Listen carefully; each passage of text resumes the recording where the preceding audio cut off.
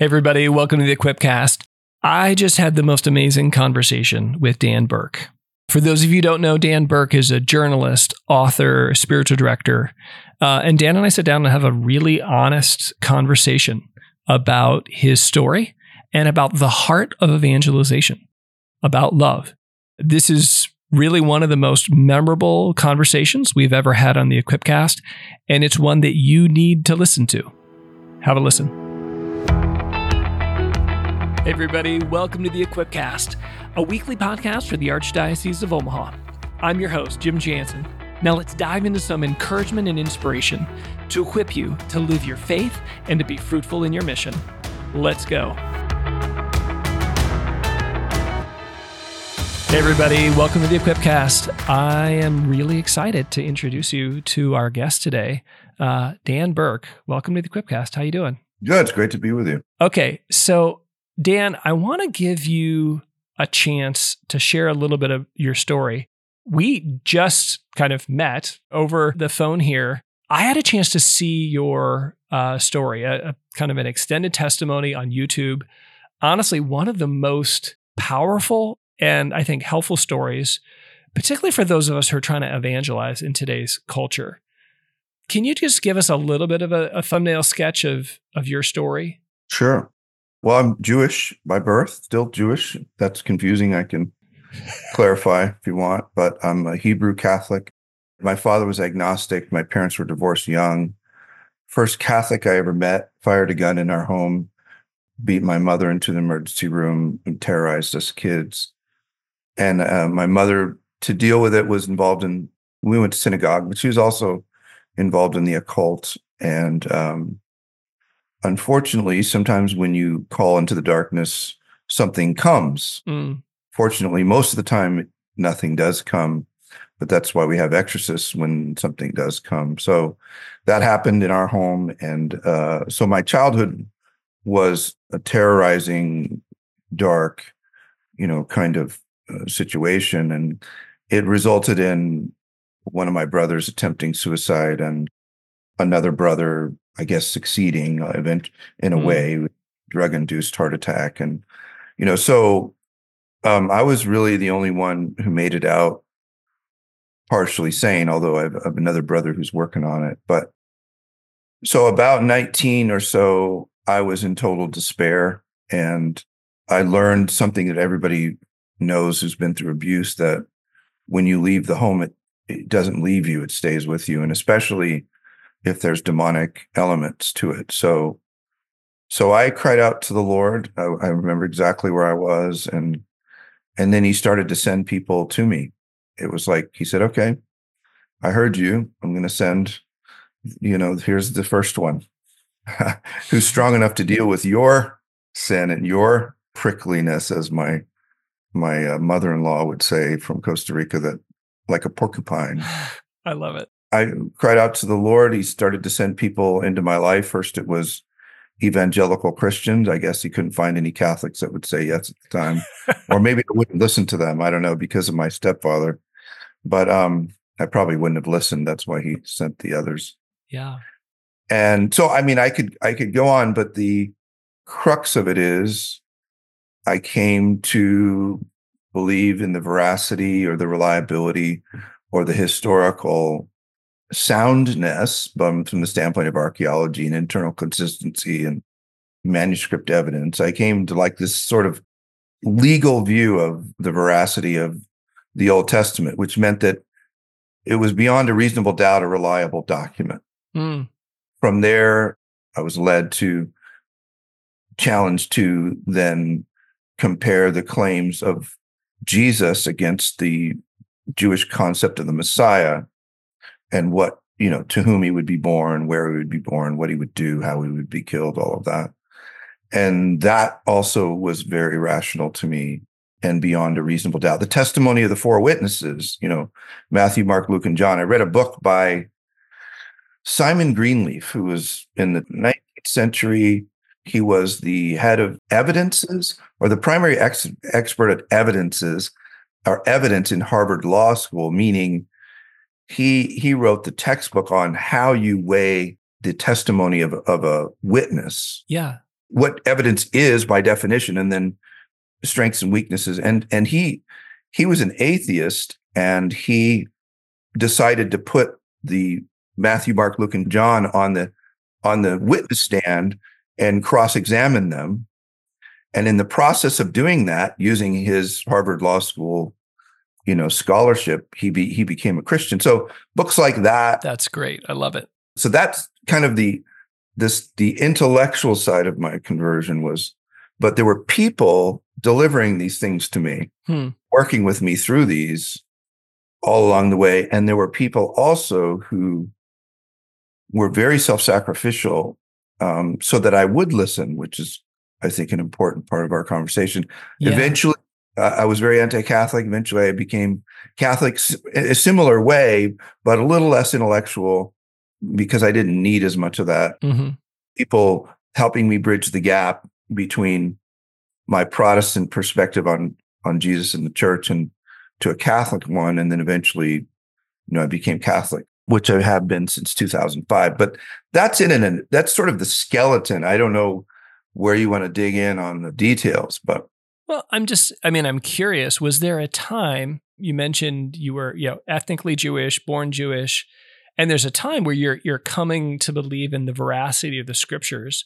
Was there a time that you kind of began to be religiously Jewish in the interim between accepting the Old Testament and then accepting the New Testament? Probably not. I mean, it's hard to say. I've always been a religious person in the sense that because I was exposed to demonic activity as a young person, very young, you can't not be religious or you're not sane. I mean, either you're not sane and you're imagining things, or you believe in, other worldly realities. But I lived through it. So yeah, believing has never been a question for me.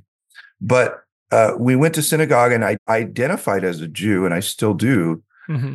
Like that's, people say, well, they're Irish or they're Italian, full-blood Italian. I feel that way. Yeah. And I went to bar mitzvahs, and I had an aunt and uncle, Sadie and High, and my uncle wore a black hat, and he had the Orthodox curls, and, we celebrated Passover or not. But we were Reformed Jews, which are sort of like cultural Catholics, in quotes. So religion was it was an identity, but it was like a social construct more than a faith. But for me, I don't recall ever not having faith. And maybe it's just because of what I saw as a kid. Yeah. I don't know. I've always believed in something other, When did Jesus as kind of like a personal figure enter in? Because you mentioned there was a little bit of an intellectual conversion happening. When did Jesus as a person kind of begin to capture your imagination and your heart? When he revealed himself as a person through other people. Like the first encounter with a Christian that I didn't, I had no connection with was a guy named Mark. I was working at Pizza Hut. I'd moved from Los Angeles to Phoenix to go to school. And I was, when you grow up the way I did, people hurt. And so I had a barrier. I had an attitude, let's say it that way. I had an attitude and a disposition that you had to overcome if you wanted to talk to me, because I was trying to protect myself from you because you're a person and people hurt. You've met people like this, very grouchy and gruff, and language isn't so good. They're not so friendly. So I go to work for Pizza Hut, and I'm doing the dishes, and this dude named Mark shimmies up next to me and says, "Hey, I'm done with my work. Can I help you?" And my name's Mark. I said, "Sure." In my mind, I'm thinking, what an idiot. Yeah, go ahead. Like, I wouldn't be doing that for you, but if you want to do it for me, that's fine, Then he did it again, and he did it again. And I started to wonder what was going on. And the only thing I could conclude, given the way I thought then, was that he was gay and that he was, hitting on me or something. And what I'm saying to you is my mindset back then. Yeah. I have a huge respect for courage and people who struggle with same-sex attraction, all that. But I'm just saying the way I thought back then. So the way I would have dealt with it back then is to put his lights out so that he had pain associated with his misunderstanding of my preferences. So I took him out back, and I don't remember what I said to him, but I remember him backing up with his hands up, startled, and like, no, I'm a Christian. I'm supposed to be nice. This is what we do, Please don't hit me. Right. Please don't hit me. Then he he told me his testimony. He told me about how he was a cocaine addict and he got hooked up on cocaine because he was a musician and he would, it helped him to play. But then it sort of wrecked his life. And so that first encounter with Jesus was Mark, his name was Mark. And he loved me. I mean, his love for God and his love for me was stronger than my repulsion and stronger than his fear and stronger than his, timidity. His love overcame his own frailties and weaknesses and fears to deal with me. And it had a big effect on me. Talk about that effect. What happened? Well, I mean, it made me open to the faith. Another thing happened, which was fascinating too, is the day that I was on bathroom duty, like my first bathroom duty. Cleaning, right? You're still at Pizza Hut and you got to... Cleaning a public bathroom, yes. Ooh, yeah. Yeah, that's a rough day. I whined about it and he said he would do it. And I honestly don't recall ever cleaning the bathrooms again or ever having to. And I think because, he did it. So the effect on me was I always like to say love builds a bridge over which truth can pass. I'm not talking about using your stupid turn signals or opening the door for people or restraining your instinct to kick puppies, because none of that's it's not going to get you to heaven or help anyone else to heaven. But I'm talking about truly implicating yourself in the lives of others, giving yourself to others in your testimony, whatever that may be. Even if you're like a cradle Catholic and you're maybe like Therese and you had some minor temper issue at some point, but still, every Catholic has a story about why they didn't abandon their faith. Yeah. They have a story. If they never did, they have a story about why it's always remained with them. They can bear testimony they can say, I know Jesus is real and I know what it's like to be in relationship with him. Every Catholic can do that. But whether or not it will be heard is dependent on the degree to which you love. You and I have a mutual, you know her better than I do, Michelle Dupont. Yeah. Whose process is underway to be canonized. You hired her, right? Mm-hmm. For which diocese? The one you're in now, or? She was a student at North Dakota State University, and I was working in regional leadership for Focus, and she interviewed, and it somewhat sad to say, we didn't offer her a job right away. We weren't so sure about this girl, wasn't sure she was a good fit. And then eventually, thanks to the kind of intervention of her, pastor and team leader at the time, who just told me we were crazy for not, we ended up hiring her, and she came to work at the University of Nebraska-Lincoln, where I was. And then she ended up getting cancer. Yes. I met her when she was in Nebraska. I was working with this spiritual direction program there and was talking with her. But the point being, something you said about her that I also recognize in her, and people said about John Paul II, if they were talking to you, you were the only person that existed. There's this deep kind of conveyance of love and care for you that emanated from her heart and her disposition that made you want to connect with her, and actually made thousands of people want to connect with her, right? Yeah. It was almost uncomfortable because she was paying so much attention to you. You're like, gosh, you're paying more attention to me than I'm paying attention to me. Right. And it was like she was one of the most fruitful missionaries.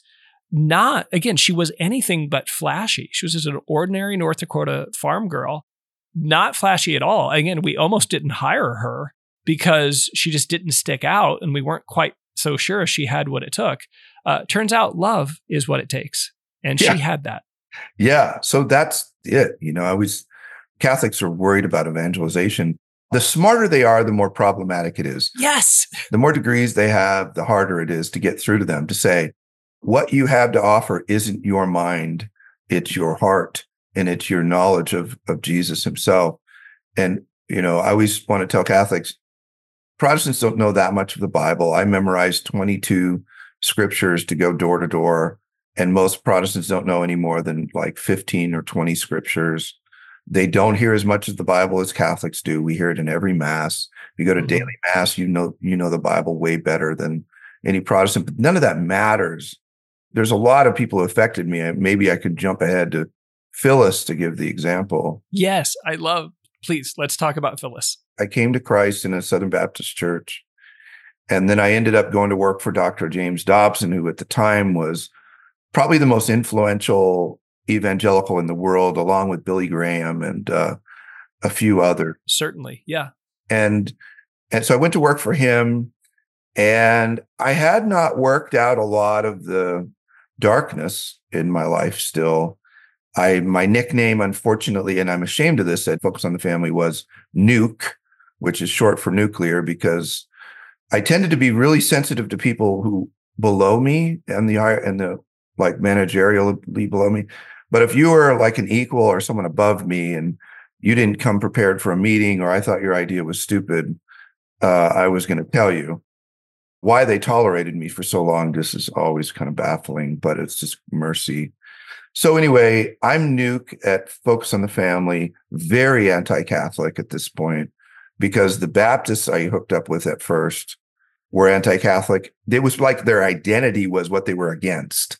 We used to call them beginners, because their entire personality and theological framework is not positively asserted like we as the church do. I believe in God, the Father, the Almighty Creator. It's more of like, I'm not one of those people. I don't believe that false doctrine. I don't believe, So, and it was all aimed at the Catholic Church. So that was and then coupled with my wounds from my stepdad, who was a brutal human being, Catholic. It just was like concrete in my heart. So I'm at Focus on the Family, and I meet Phyllis. And Phyllis, funny enough, the video that you saw where you found me, if you go back and look at that, she has a comment in the top line that's pinned there. We reconnected because that video went viral. Oh my goodness. That's so fantastic. Yeah, The Occult to Catholic is the name of it, but it went viral. She watched it, and then we ended up talking on Zoom, and it was funny. So I said something kind of offensive, but she said, no, it was totally true. Phyllis was a lousy apologist. And I said, I apologize for it. She said, no, I'm better now, But the thing that she did was, she told me when she talked to me, she used to tremble when I was coming the same way in the hallway toward her. I mean, yeah, like, oh, here comes Nuke. Right, Nuke, and not Nuke the Catholic, because she was evil. Yeah. She was a bad person. She was worshiped she venerated, the whore of Babylon, to use Revelation language.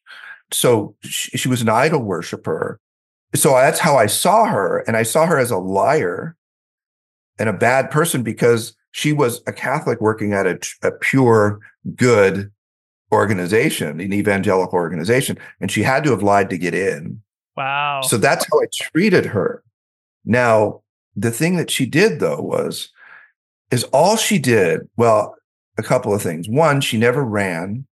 She never cowered. She would just say, well, would you like to talk about that?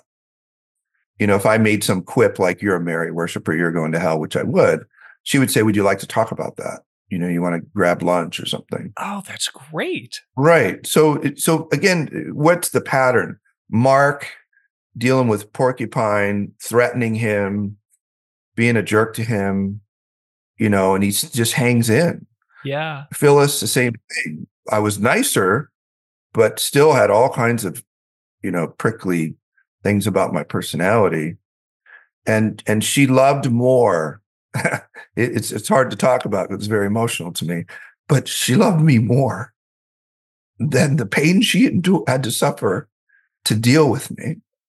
The affront of the disrespect, and that she said she trembled, but she loved me more than her trembling told her, stay away from him, because that's human nature. this guy is harmful because hurt people, and so, but she loved me more than that. So anyway, we would talk and she'd never convinced me of anything. I don't remember a word she ever said, except that she eventually was quitting. And they were throwing this big party for her. She was much beloved. There was like 60 people at this going away party. And I was told I had to come. And I said, I'm not coming because she's a Catholic and I'm glad she's leaving.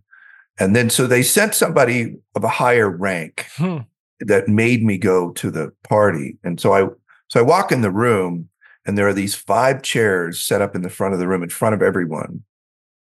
And I was asked to sit in the first one. And it was a chair that was elevated like a bar stool. So your feet are kind of off the ground on a little bar. Mm-hmm. And she began to, I can never tell this. She began to talk about how I had helped her faith and how my challenges were really beautiful and powerful to her, and how I had blessed her. And then she took off my shoes and she washed my feet. I'm just like, what is this? Like, so I didn't become Catholic the day after, but you can be pretty darn sure that when I'm assessing what it looks like to be a disciple of Jesus, and I look at myself in the mirror and I'm, to use biblical language, I'm an ass. You could, just for those offended, just think donkey, get over it. And this woman, and I treated the woman like that, and she washed my feet. And so it just opened the door. It made me think. And again, it wasn't anything she said. And I want to tell Catholics, what she did, everyone can do. Yeah. It doesn't matter if you have a below average IQ. It doesn't matter if you're autistic. I have an autistic son. I mean, I'm not, just love people and love, and then be ready, as scripture says, to give a reason for the hope that lies within you. What that doesn't mean, it doesn't say to be like I was, or not to compare myself to Scott Hahn or whatever. I needed to go through these like super intellectual things. But you know what? I don't share that with anybody. I've rarely brought those things up in testimony. Why do we have 3,500 people in the community of Apostoli Viae, which I founded, and it's all over the world? Why do we have 220,000 subscribers at spiritualdirection.com? Why do my books sell so well? It's because I'm a broken human being and I admit it. And I'm not afraid to admit it. And I'm an idiot who needs Jesus. I want to tell you another story that I love. I went to get my hair cut at a place that I had never been before. And it was a bad, I didn't have time and I couldn't get in the normal guy. So I end up in this barber chair with a woman with half of her head shaved, which is usually a sign that she plays a part in a role of like a lesbian relationship, the way she was dressed and everything. And so I thought, well, this is going to be interesting. And so she asked me what I did. And I had a lot of different answers. At that time, I think I was president of EWTN News, but I said, well, I'm a writer. And that means I'm happy to talk, because usually people go, oh, that's interesting. What do you write about? So I said, well, I write about Catholic mystical tradition. And so anyway, we're talking, and then she pauses, it's this pregnant pause. And she said, can I ask you a question? And I knew what she was going to ask me. I don't know if the Lord revealed it or whatever. I said, you want to know what I think about you, don't you? Because I had shared with her that I'm a devout Catholic and what I believe. Yeah. And she was shocked. And she said, I do want to know. And I said, can I answer a different question? I think a better question. What do I think about us?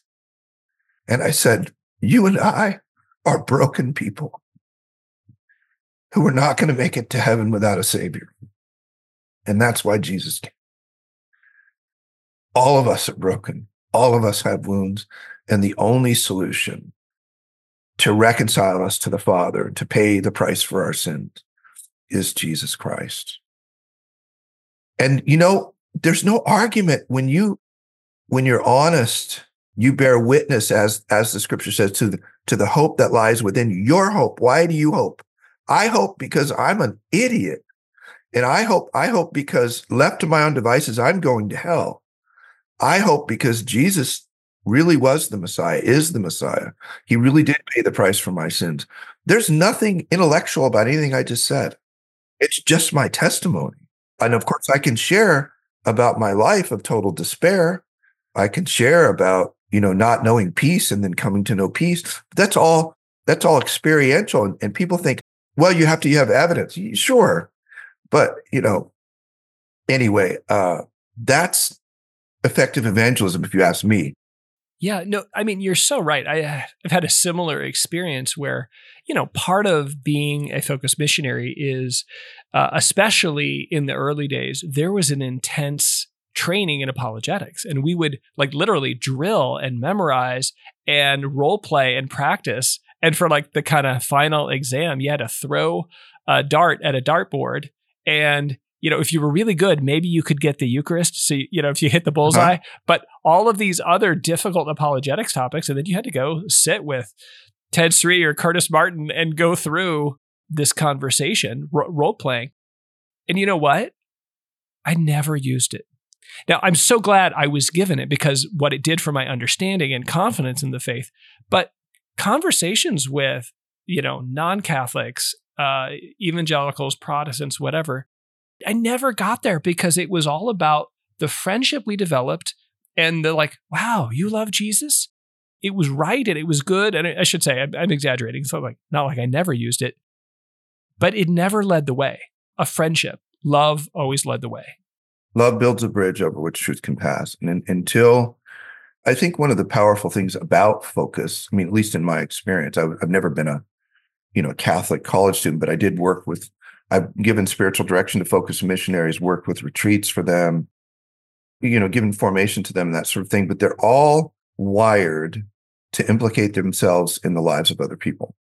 They're all wired to look at somebody and say, there's something neat about you and I want to know you.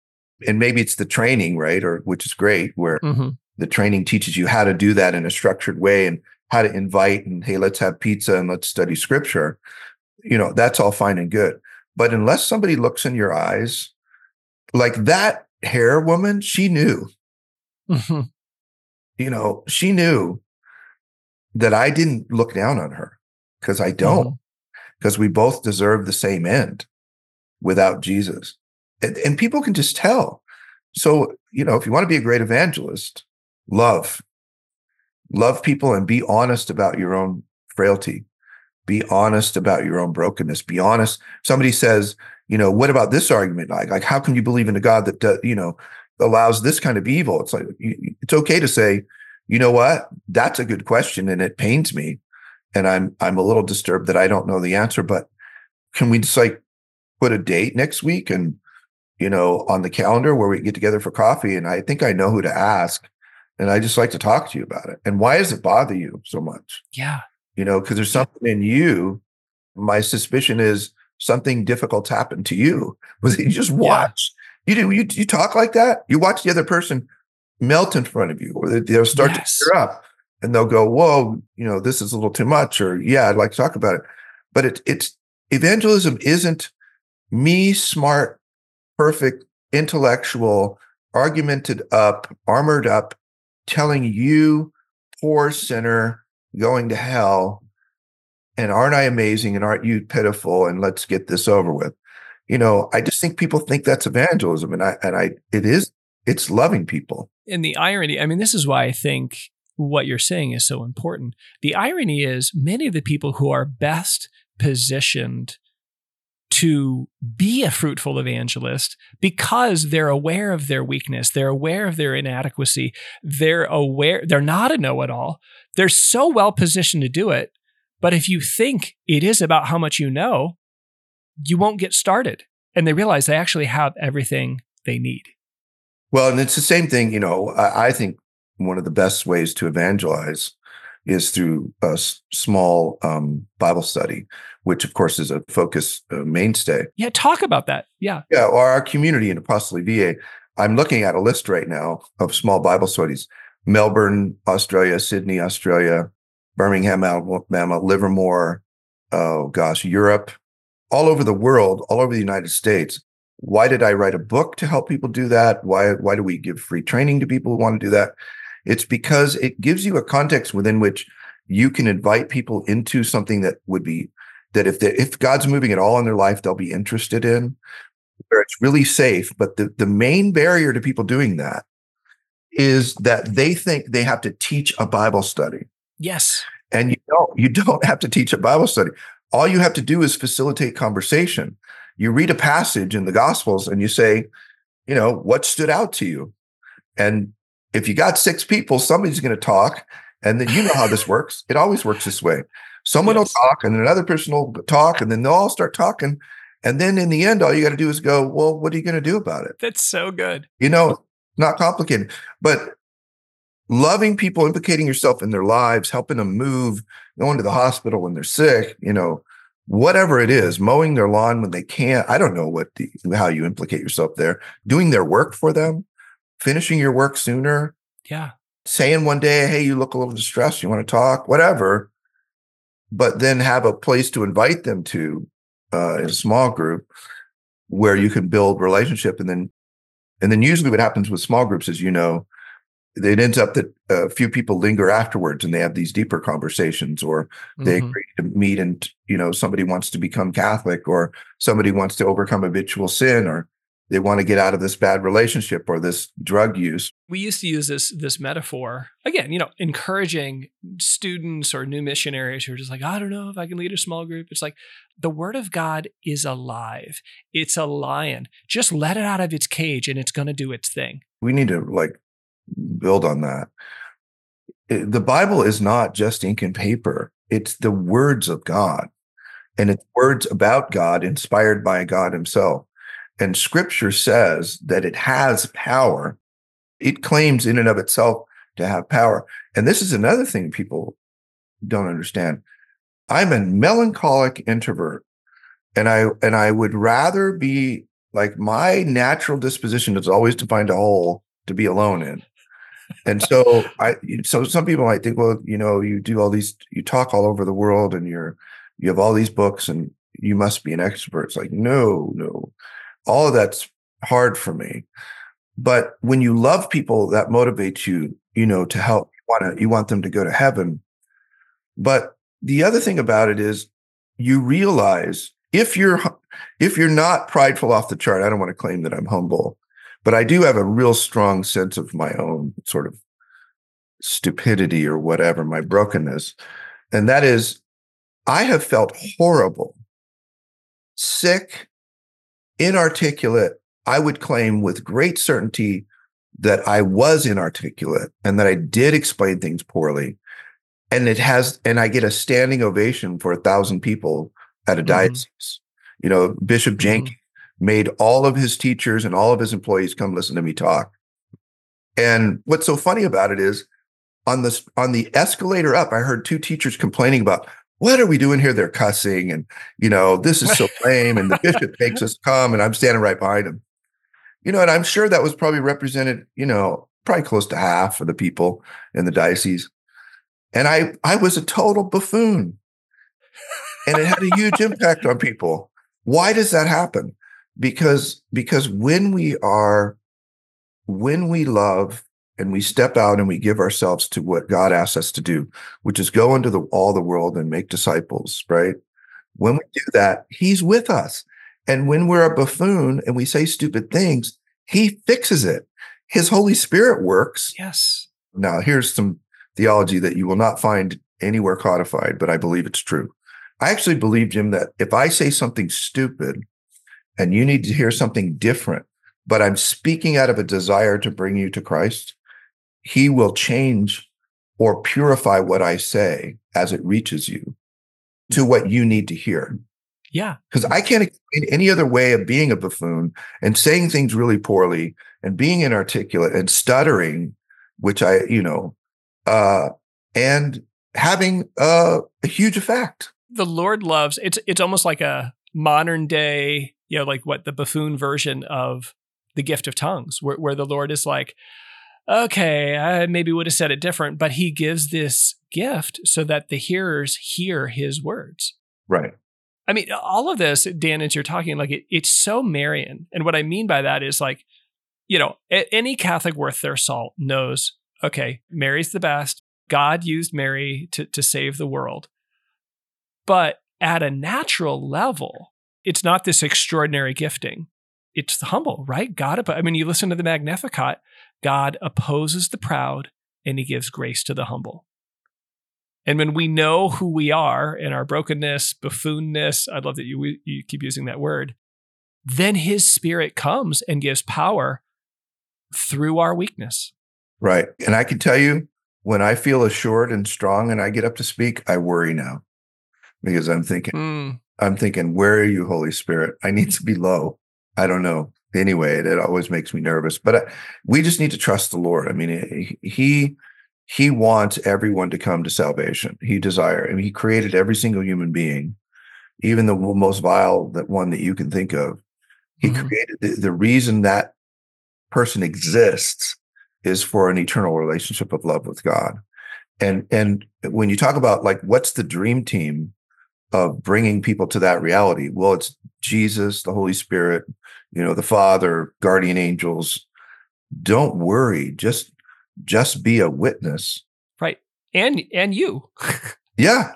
Right. Well, I'm a walk-on, and the others were drunk when they signed me, No. Well, but I mean, when I say you, I mean like all of us, right? Where it's like, I was like, who's the team? It's like, well, we've got Jesus and Mary and St. Michael and God the Father and the Holy Spirit and Jim. Yeah. It's, right. You're a better pick than me, but right, exactly. It's so good. Well, and I just want to go back to one thing because it keeps coming back to me in the conversation. Is like, I can imagine maybe somebody hearing this is saying like, yeah, but I'm not Dan Burke. Like, there were no seances in my home and there were no like abuse and this and that.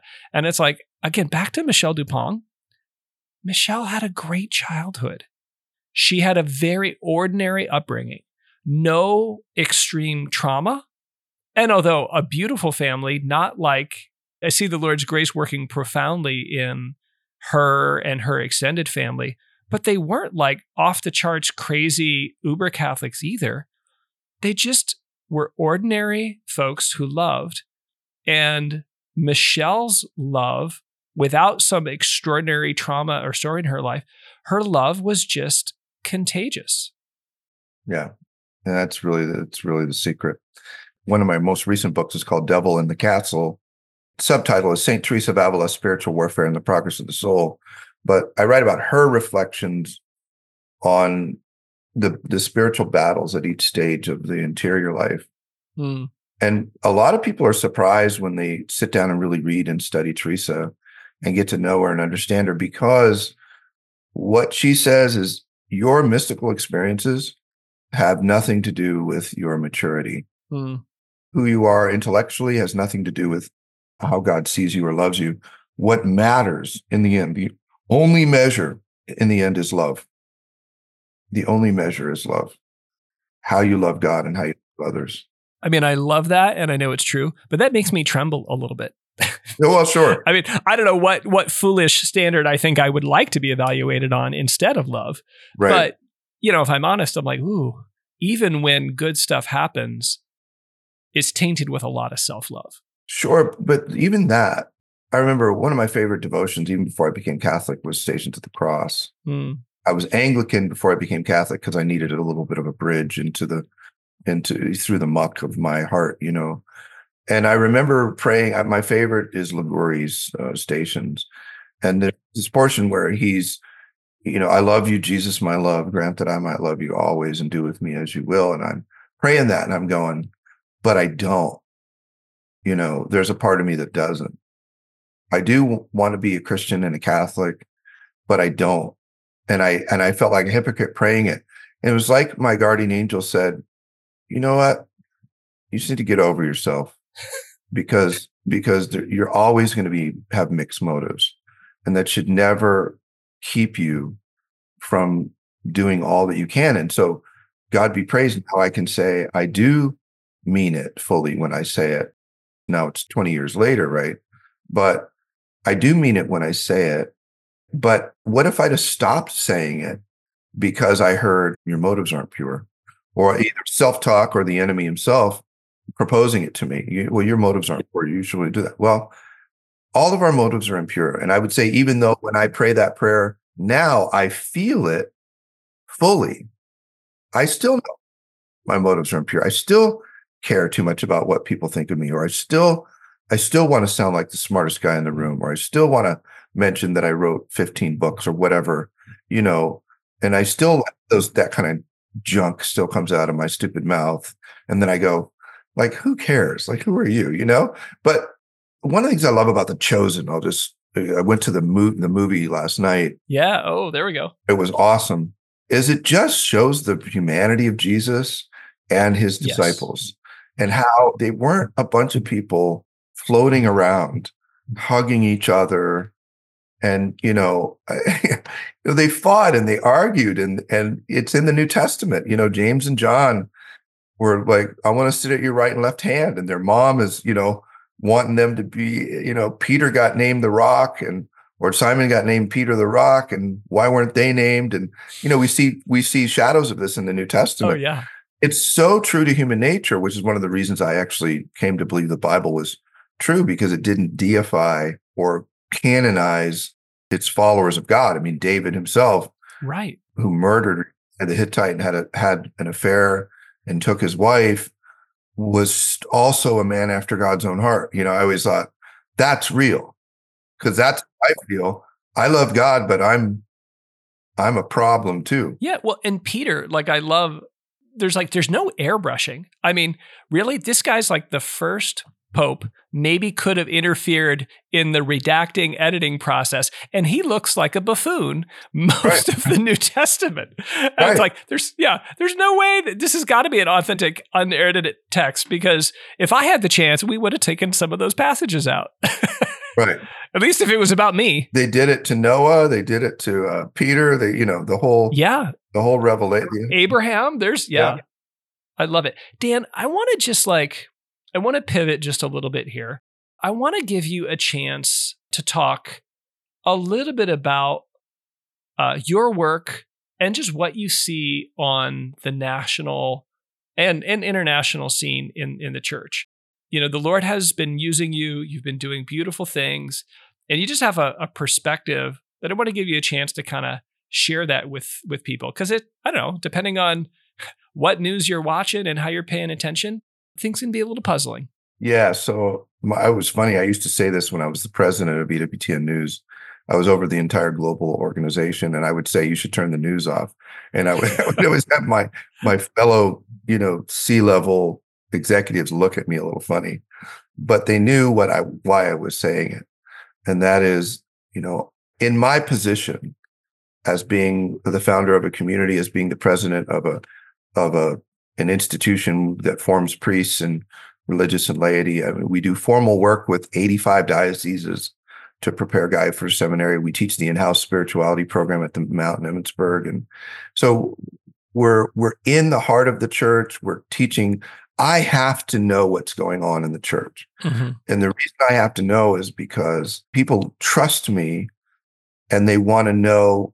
It's just normal. They want to know what people they trust think, and people that can give them peace. Mm-hmm. But I would say, if you're not in that kind of position, or you working for a diocese similar, being in media and evangelism, you kind of got to have your pulse on things, because you got to figure out how to navigate it. And you're going to get questions like about McCarrick or whatever, or sexual abuse in the church, that sort of thing.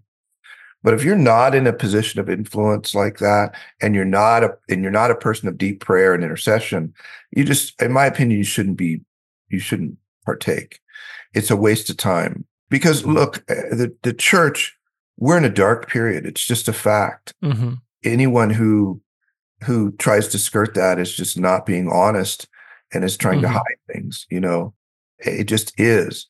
And that's not just the opinion. I mean, that's the opinion of a huge number of bishops, which recently came against formally fiducia supplicans. Well, and you can make the case that John Paul II said the same thing. I love the quote where he talks about, I see the dawning of a new evangelization. But but when someone says, I can see dawn coming in this hopeful prophetic call, it means it's night now. Right. It means it's dark. And he was very optimistic, which is one of the things I loved about him. Yeah. He foresaw that, he talked about this new springtime of faith. And a lot of us are going, yeah, but the buds came through and then we got another freeze and they all died, And so what am I supposed to do? And the answer is so just to be really personal, I would never leave the Catholic Church. It's the one true faith. It's the church that Jesus established. I'm just not. I don't care if every bishop, if you think about Athanasius, Contra Montum, and the Arian heresy, he was against, 90+% of the bishops in the world. Well, St. Thomas More, Bishop John Fisher. Yeah. They're the whole country of England is gone. Right. I don't care how many lay people are, don't live out their faith and are inconsistent. None of that matters to me. What matters to me is this the true church? Is Jesus who he claimed to be? When Jesus said, unless you eat my flesh in John 6 and drink my blood, you have no life in you. Is that true or not? And where do I get that? It's in the priesthood of the Catholic Church. It's all true, and I give myself fully to it. But I also reject that the ape of the church is the church. This phrase that Fulton Sheen used of there are people in the church, or more or less on the lesser culpability side, who are just confused or deceived or poorly catechized. Then there's deceivers and predators who are like McCarrick and others who are in the laity and in the hierarchy both. Those aren't the real church. Judas wasn't a true representation of an apostle or disciple, in my opinion. Judas was a type. Judas was necessary to teach us, unfortunately. But nonetheless, he's still created for an eternal relationship with God, and he chose, contrary. I did the Camino this last year, and I came up upon this Australian guy who was doing the Camino because he lost his wife, and they're both, young, and he's just trying to figure out who he is without his wife, And I found out he was a fallen away Catholic, and I found out that he was really involved in the church, like a lot of, in quotes, good Catholics are, and somebody got sideways with him and didn't, I said, can I have permission to offend you? He said, yes, but you won't offend me. I said, why would you let Judas drive you away from Jesus? Wow. Why?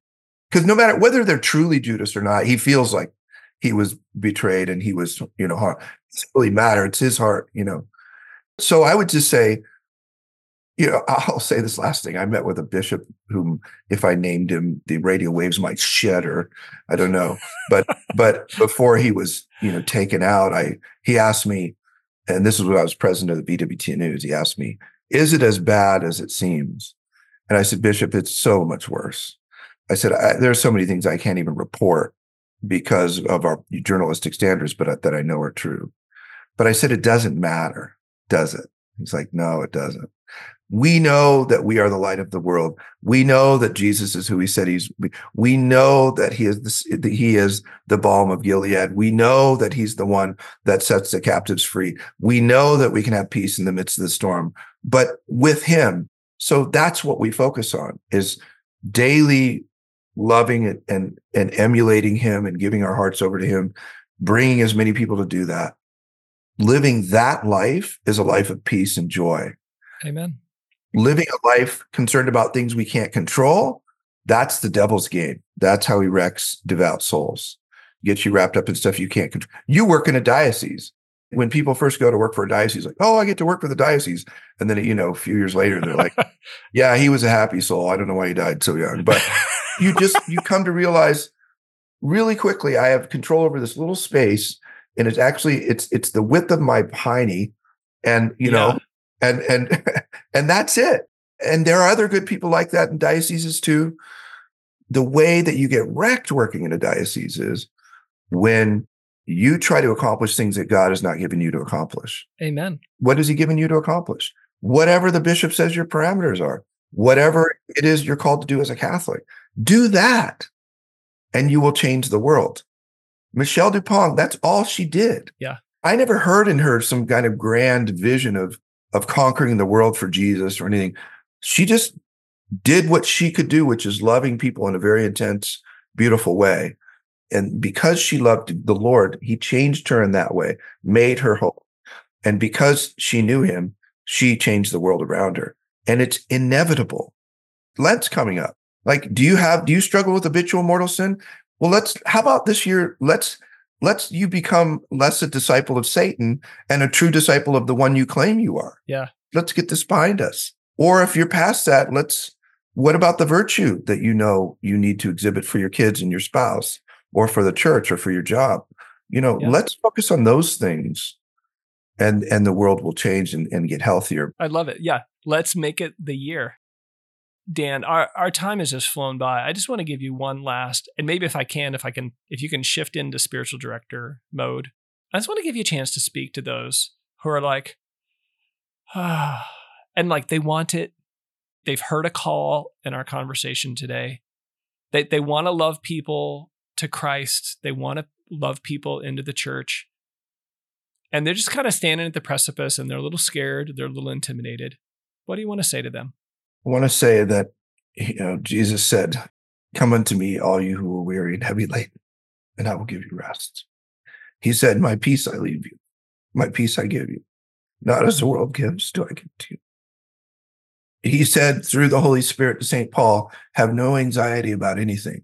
If you want to live a life that transcends all the junk, if you want to live and experience what the apostles experienced, which is the ability to have everything stripped from you, including the skin off of your own back, and to rejoice in the face of it, and to know peace, to have your heart connected to eternity in heaven, you got to run. You got to run with him. You got to go. You can't steer a parked car. And if you're not moving, God's not steering. Get moving. Get off your stupid rear end. And, the other thing about it is, the church, of course, recognizes all kinds of motivation, because in the traditional act of contrition, it says, because I fear the loss of heaven and the pains of hell. Well, meditate on hell, because people who are lukewarm, Jesus said, "I'm going to spit you out of my mouth." Like, all right, Lord, make me fervent. And if you don't have a fervent heart and you want one, ask him for one. He always answers that prayer. But then you better run too. You still got to get on the treadmill. Just, he'll give you a treadmill. Just get on it and run. It's a beautiful life. For me, it was a bullet or a reason, a casket or a reason.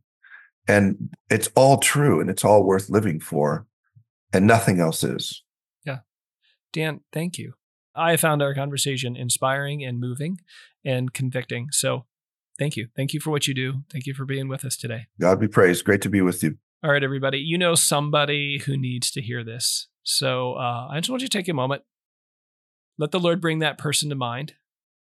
Maybe it's been a while. Maybe you need to call and say hello first, but share this with them. Send it their way and let it be a gift. God bless. Thanks for listening to the Equipcast.